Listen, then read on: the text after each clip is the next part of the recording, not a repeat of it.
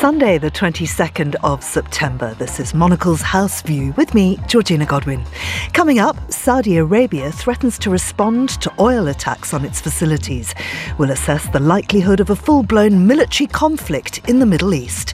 Also ahead, my guests Steve Crawshaw and Elizabeth Braw will be discussing the nature of political protest in Russia. And tonight, the Emmys take place, prompting a wardrobe crisis for our own Carlotta Rebello in Los Angeles. Plus, we'll be having a good look through some of the day's meaty Sunday newspapers. Monocle House View starts now.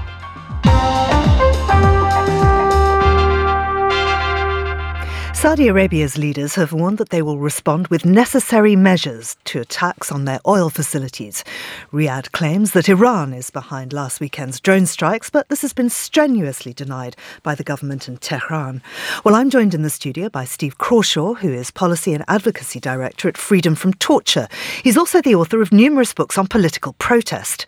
And by Elizabeth Braw, who leads the Modern Deterrence Programme at the Royal United Services Institute in London.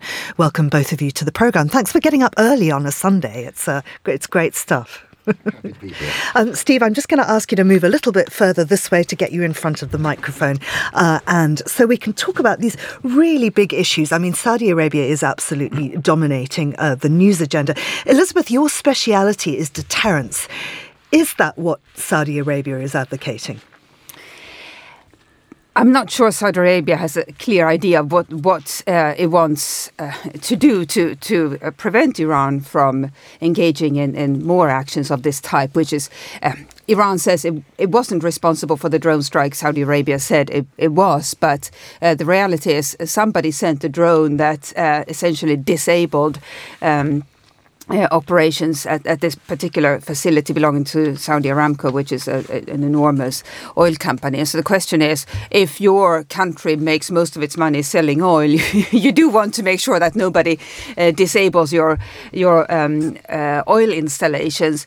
And I don't think Saudi Arabia has a clear plan, simply because it's not used to military action. It buys enormous quantities of military kit, but it's essentially a way of buying influence in the world. Frankly, it's not a particularly skilled or practiced or sophisticated military nation. So, Steve, how much support then can Saudi Arabia expect from its ally America, from whom it does buy a lot of these weapons? Well, traditionally we've seen that Donald Trump takes pragmatism, to use a polite word, to an absolutely extreme. I mean, he used the phrase recently of Saudis pay cash. Of that was his kind of, he has a very transactional approach to everything. He's lauded himself, of course, as this person who's going to solve all these problems by being the tough guy. What we've actually seen, and is entirely predictable, what we've actually seen is that many of the crises have got worse through his tough talking, and then very erratic. He goes in every direction. He really is somebody who has, I think, lost the moral compass in so many ways. It's often politicians are accused of not having a moral compass, but they kind of tend to know where they're going. He absolutely doesn't. One small example, actually for us at Freedom from Torture, a large example, but striking, it's had a few headlines.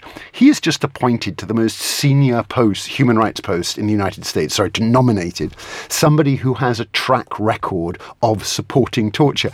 That ought to be utterly unthinkable. That post has been held by key human rights people in the past. That's the kind of thing he doesn't care. And so there, of course, both Iran and Saudi Arabia are torturing states, as we well know in different contexts. And that kind of voice of what America might say, actually wanting the world to be a better place, becomes, in a sense, totally absent, sadly. Yeah, Elizabeth. And I think it raises the question of what military alliances are for. So if you're NATO, you're a country that has joined an alliance of like-minded nations, countries that mostly believe in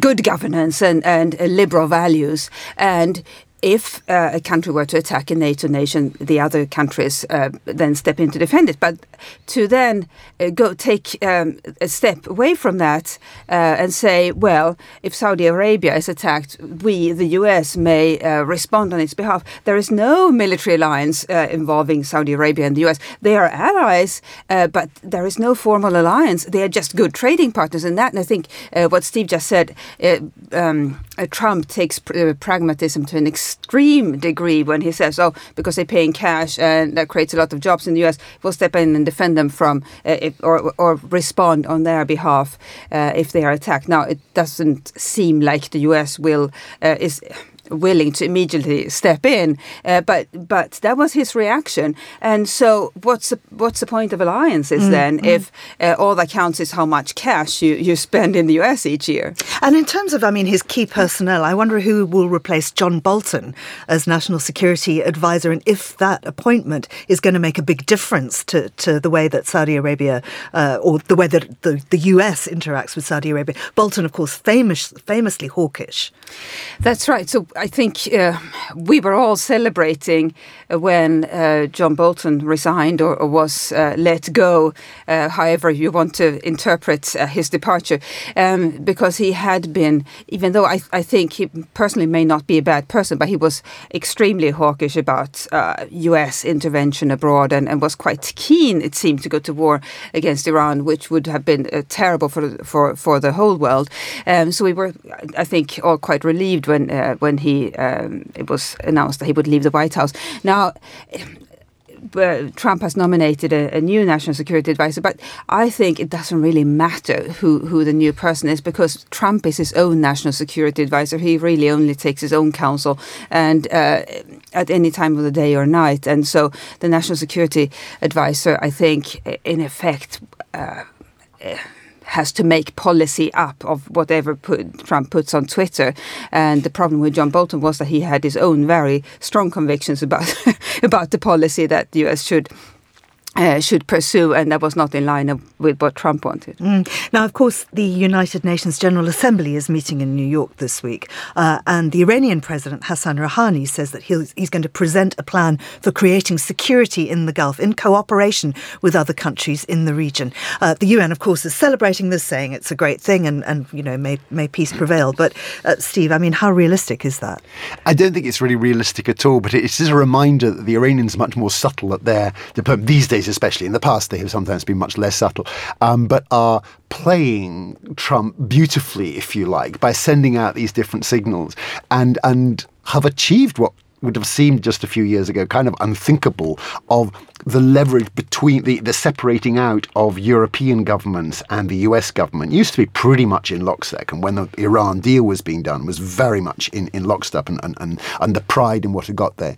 In the meantime, again, I hesitate on the word, but it's objectively true, the craziness of Trump's behaviour has meant that many European governments are very hesitant and are eager to have those kind of more sensible conversations with Iran. So we'll see where all of that gets to. And of course, then everything that's going on in Israel, the uncertainty surrounding the elections there, that must be playing into it significantly, Elizabeth.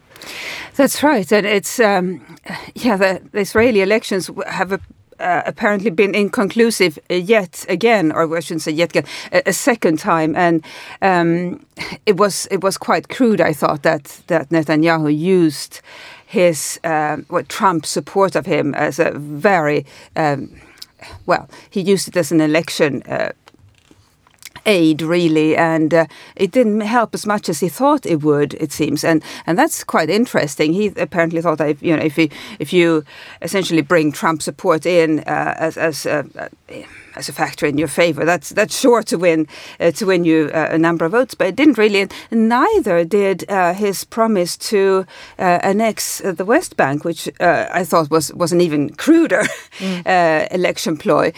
So it's the Israeli situation now is quite uncertain, and how that then plays into the Israeli-Iranian confrontation will be interesting to watch. And of course, there is this growing alliance between Saudi Arabia and Israel. It's quite unlikely, but clearly based on their mutual dislike or fear of Iran. So, for both of you, really, does the Saudi-Iran situation have the potential to be a global spark point? I find it terrifying, not because there is a clear direction of what's going to happen, but precisely because you have somebody in the White House who doesn't really, not only does he not seem to care, but he genuinely doesn't seem to understand either the nature of what throwing certain things onto the fire, people's how people will react, he misreads it completely, and he does think simply, if I shout louder, then everything will change. It's not that one ought to be soft in one's diplomacy, absolutely not. I think it's incredibly important, and again, wearing a human rights hat, it's striking how often governments have refused to speak truth to power because of large business contracts and so on, and that's deeply unhelpful. But the fact is that he simply doesn't follow through on anything except where he suddenly decides to, having watched something on Fox News or having had some bright idea at 5 a.m. And the detonation of sparks, there's certainly a degree of uncertainty that we really haven't seen before. Elizabeth? In a sense, he and Dominic Cummings think alike. So their approach is to break existing institutions, existing norms, and then they think they're going to come up with something much better. But you can think that all you want, but it's these norms and institutions and conventions have been formed over decades by people who had who had quite noble intentions. Yes.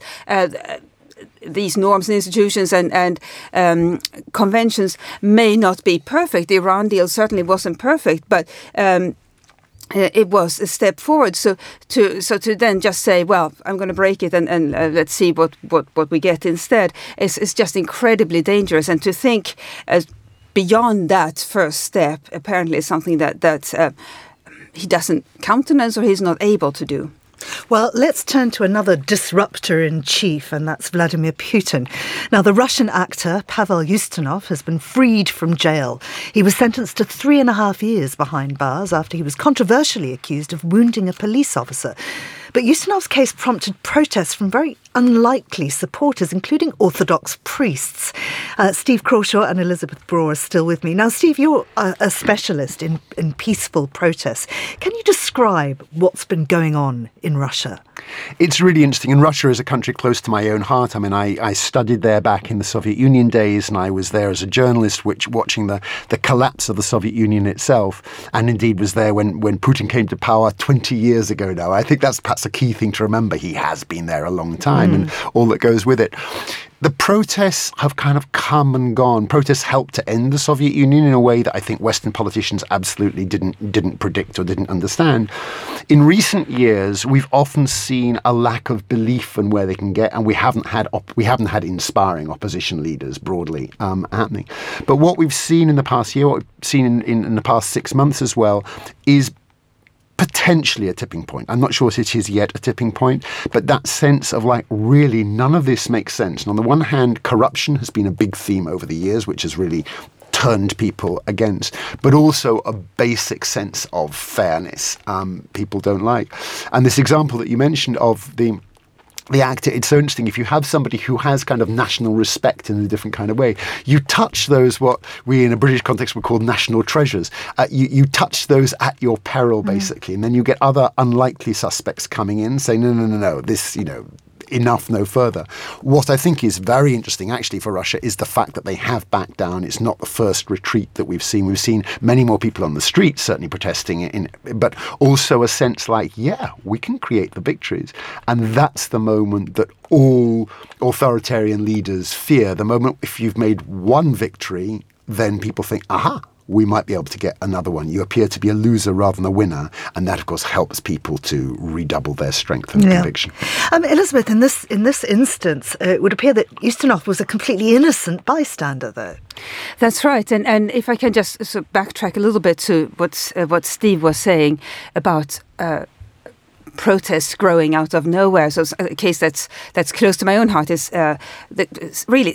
corresponding protests in East Germany back in 1989. And so I've just written a book about how the churches really were the crucial factor in launching those protests, and how the Stasi tried to undermine the church just to make sure that no protests grew out of churches, because the protests started with peace prayer meetings. Well, which government can say you can't meet for peace prayer meetings? It would look ridiculous, right?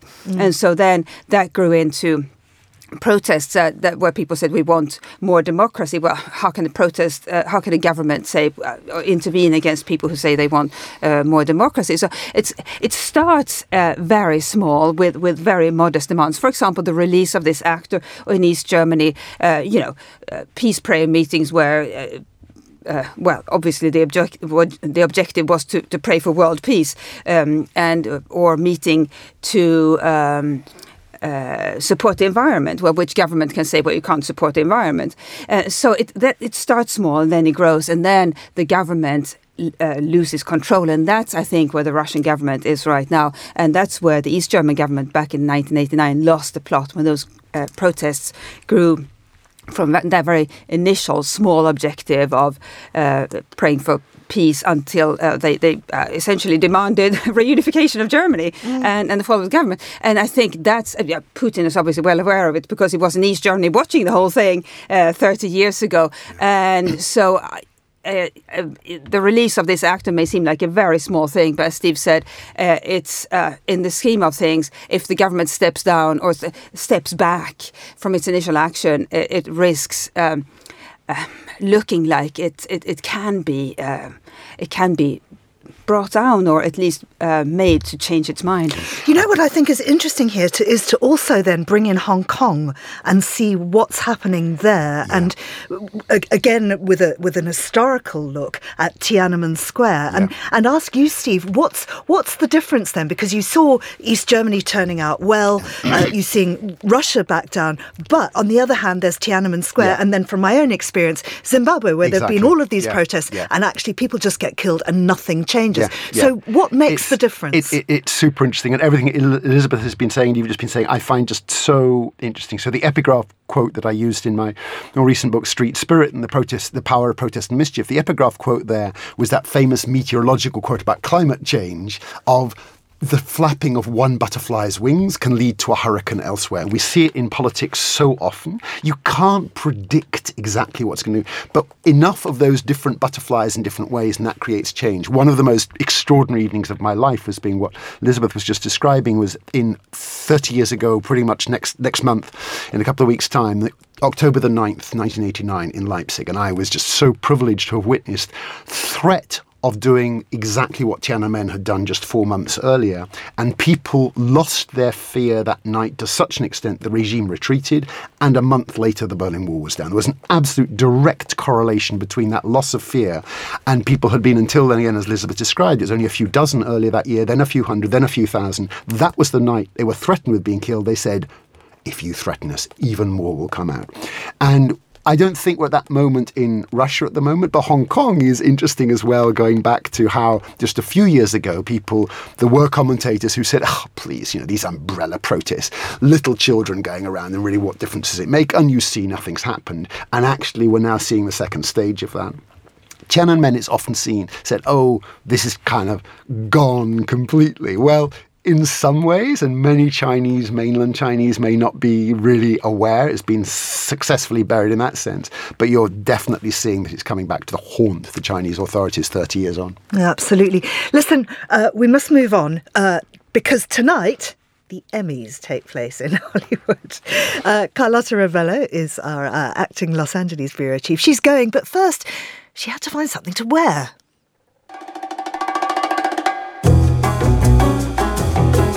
The Microsoft Theater in downtown Los Angeles will roll out the red carpet to host the 71st Primetime Emmy Awards this weekend. And even though you won't see me on the other side of the lens, the occasion meant I too had to dust off my wardrobe. Attending a black tie event is never an easy task. Even less so if you've relocated to a city with a single suitcase composed mostly of summer clothes. The solution presented itself in the form of a small rent-a-dress boutique in West Culver City.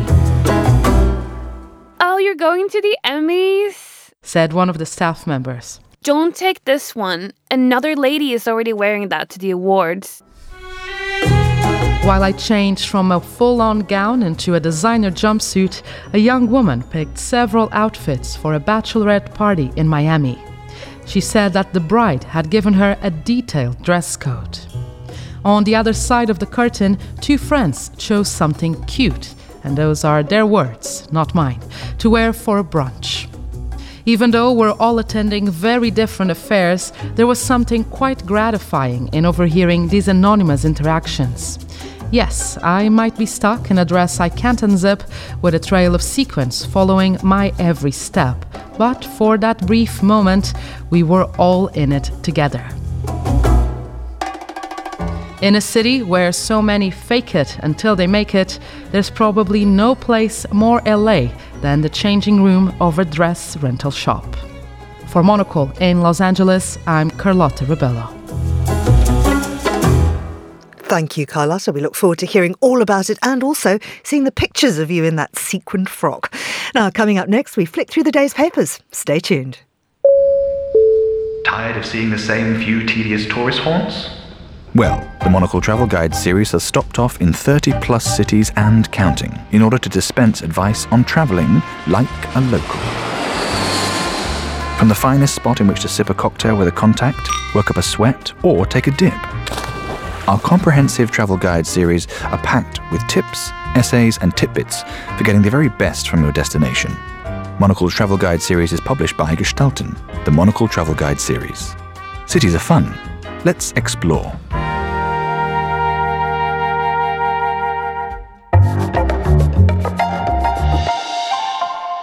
It is 9:21 here in London. This is the Sunday View on Monocle 24. I'm Georgina Godwin. Elizabeth Braw and Steve Crawshaw are still with me. Now, I think we all remember a moment in British politics where the expenses scandal came out and many people forced to resign or apologise for claiming expenses which they were not actually due. One of them famously was a duck house. An MP was much ridiculed for having claimed for a duck house on his lake, and it ended very badly for him. Fast forward from that to the Sunday Times today.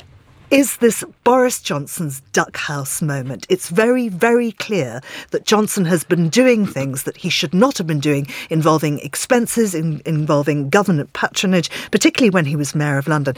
Steve, talk us through what's on the front page of the Sunday Times. Well, what we've got on the front page, and indeed across 2 pages inside, is an extraordinary story to do with Boris Johnson when he was Mayor of London. His relationship with a woman, we shouldn't be surprised that there were close friendships with women, which we know there's lots of that stuff. And since that's not the problem here, because Boris Johnson has shrugged these things off. What we see here, though, is the support that was given to this woman in her various business initiatives, where, according to the Sunday Times version, and you know, with all of us as readers are getting this entirely secondhand, I say, this has clearly gone through the lawyers in some detail on its front page and across all of 2 inside pages.